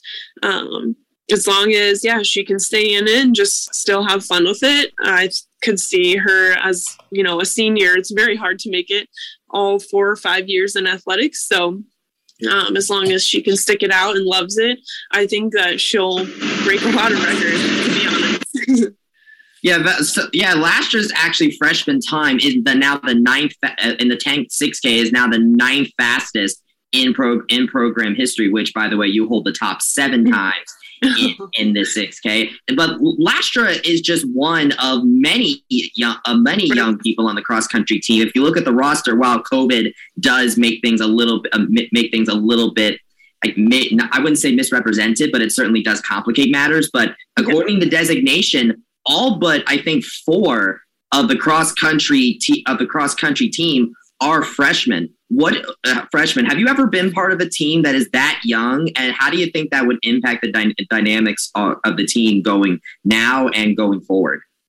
I mean, I would say it's always really good to start out each year with a pretty decent sized freshman squad. It's really hard to get transfers into the school. You'll never have as many transfers as you do freshmen. So the bigger the freshman group, I would say the better. Thinking back, I definitely was probably the last. I remember there was me and one other girl left by our 5th year, which not everyone takes a 5th year, but definitely even by my senior year, a lot of people don't make it through the whole college circuit. So I think starting out with a big freshman group allows everyone to kind of build together and just kind of figure out each year, like you're more familiar with who you're running with. And then you're just going to continue to add on more younger people who will just hopefully join in. And then that's how you create that really successful culture, I feel like, on a team, and which I think Coach Jackson is definitely building. He looks like he has a blast with them and vice versa. So I just see like a really happy relationship there as well, which I think is huge. So as long as they keep doing that, the program will just continue to build, which is what I see. And, UCF's been getting a lot of recruits and new teammates. So that's good, because if you miss out on, say, a freshman recruiting class, you get one or even none, then it's hard to build on that. So when you lose a whole group of seniors, it definitely makes it a lot harder, less bodies, and cross country is kind of all about getting the top few across the line. So, yeah. You mentioned you spoke to them prior to the pandemic. So you obviously met Dana Boone, the head coach, and then obviously Brian Jackson, you speak of, who runs cross country. What's your impression on Coach Boone and Coach Jackson and what they're doing at UCF? Yeah, so I think I met with Coach Jackson and the team via Zoom. So everybody was kind of in their dorm rooms, and we just kind of talked about their up and coming season. So that would make it the 2020 fall season, where I think Coach Jackson wanted me to just talk to them about how, like, even if there's not an official cross country season that was allowed to happen, what that would look like for them. And I basically told them, I've been training. I haven't had that many race opportunities, and usually people find the racing opportunities a little bit more fun than just the training part, because it's kind of, you get to see your results of the work that you've been putting in. And I just kind of was like, I told them, don't lose faith. We'll be out there on the course, and you just want to be ready when the time comes. And that's what I said. Coach Jackson, I feel like, made it really fun for them, and hopefully kept their spirits. It seems like kept their spirits pretty high. I'm not too bummed about not having as many races as they would have liked. But I think they got a few races in there still. So it was really cool to talk to them. And then I did stop by, I believe, on the UCF campus and meet Coach Boone in person. She was probably like, who is this girl with like her parents or something waiting outside my office? But I just kind of wanted to introduce myself. I have a lot of memories, probably good and bad, in the coach's office. So I was like, I just want to see what it's like to be in there one more time, and just see how, the team's doing. And I really like what all of the coaches are doing there. And it's really cool to see, because I want success for the UCF cross country and track programs to continue. That was my hope, was to maybe pave the way for future athletes and show them like what you can do, whether you're going to a school that's well known for their cross country and track programs. You don't necessarily have to go to one of those to make it to nationals or whatnot. So I really hope that all the other girls can just kind of see that instead of looking at me as like competition. Because I definitely would talk to them, any of them, anytime they wanted to. They can reach out to me, because social media makes it so easy. So yeah, that's what I told the team when we met on Zoom. I was like, feel free to message me about anything, because I do a lot of running and a little bit of working, but other than that, I'm pretty flexible and love talking about running with other like-minded people. So definitely wanted to leave that door open, and I follow a bunch of the girls now after meeting them. So it was pretty cool. Nice save there, Eric. I appreciate that. All right, 3, 2, 1. That is Anne-Marie Blaney, who, by the way, will be a contributor to the Black and Gold Bannerets coverage of cross country alongside Bryson Trey. How about that, huh? Oh, yes. I am very excited. I texted with her yesterday, and she's very excited. She definitely she loves the idea of contributing to it, and me, listening to her talk about this, like, trust me when I say she knows what she's talking about. A lot more than the three of us combined. There's no doubt. Sure. So yeah, there's no doubt. So yes, so 7:50 a.m. on Friday, ESPN Plus, the American Athletic Conference. Get your coffee. Oh yes, for sure. Get your coffee. So, I may or may not be streaming it in the car as I drive my kids to school. And then Anne-Marie will Anne-Marie will provide some analysis for us, and you can check out our full interview with her on our YouTube page as well. We talk about what she was up to. She qualified for the Olympics and a bunch of other stuff. That's also on our YouTube page. So make sure you subscribe and like. Yes, on YouTube. And by the way, Night Shift, some changes coming up with Night Shift, some good changes. We are going to be live night shift after the Temple game on not just our YouTube channel, but also on Twitter and Facebook. So all of your platforms whichever platform you prefer, you can watch Night Shift on that platform following the Temple game. And I'm also going to start putting it, I'm now able to put it on our podcast feed. So we're going to start having a Night Shift. You've all been asking, which we'll be putting up. You guys have asked, we have listened, and we are delivering. And actually, we do have to honestly thank JP Gilbert, because he gave me the boot in my tail that I needed to try to actually get this done. That's what he tends to do. I know. So we're going to do that now. Don't forget, Night Shift will be a podcast that will go up right after the live show is done on our podcast feed. So make sure you subscribe to us wherever you get your podcasts, on Apple Podcasts or Spotify if you're an Android user. And also, if you already subscribed, leave us a rating. Let us know how we're doing. We thank you so much for listening. And thanks again to everybody who reached out to me after my health troubles this past week. I really, really appreciate it. We got to go. For Bryson and Eric and Drew, I'm Jeff. This has been the Black and Gold Banneret podcast. Follow us on Twitter, UCF_Banneret, Facebook.com/BlackandGoldBanneret, BlackandGoldBanneret.com. Enjoy the weekend. We'll see you next week.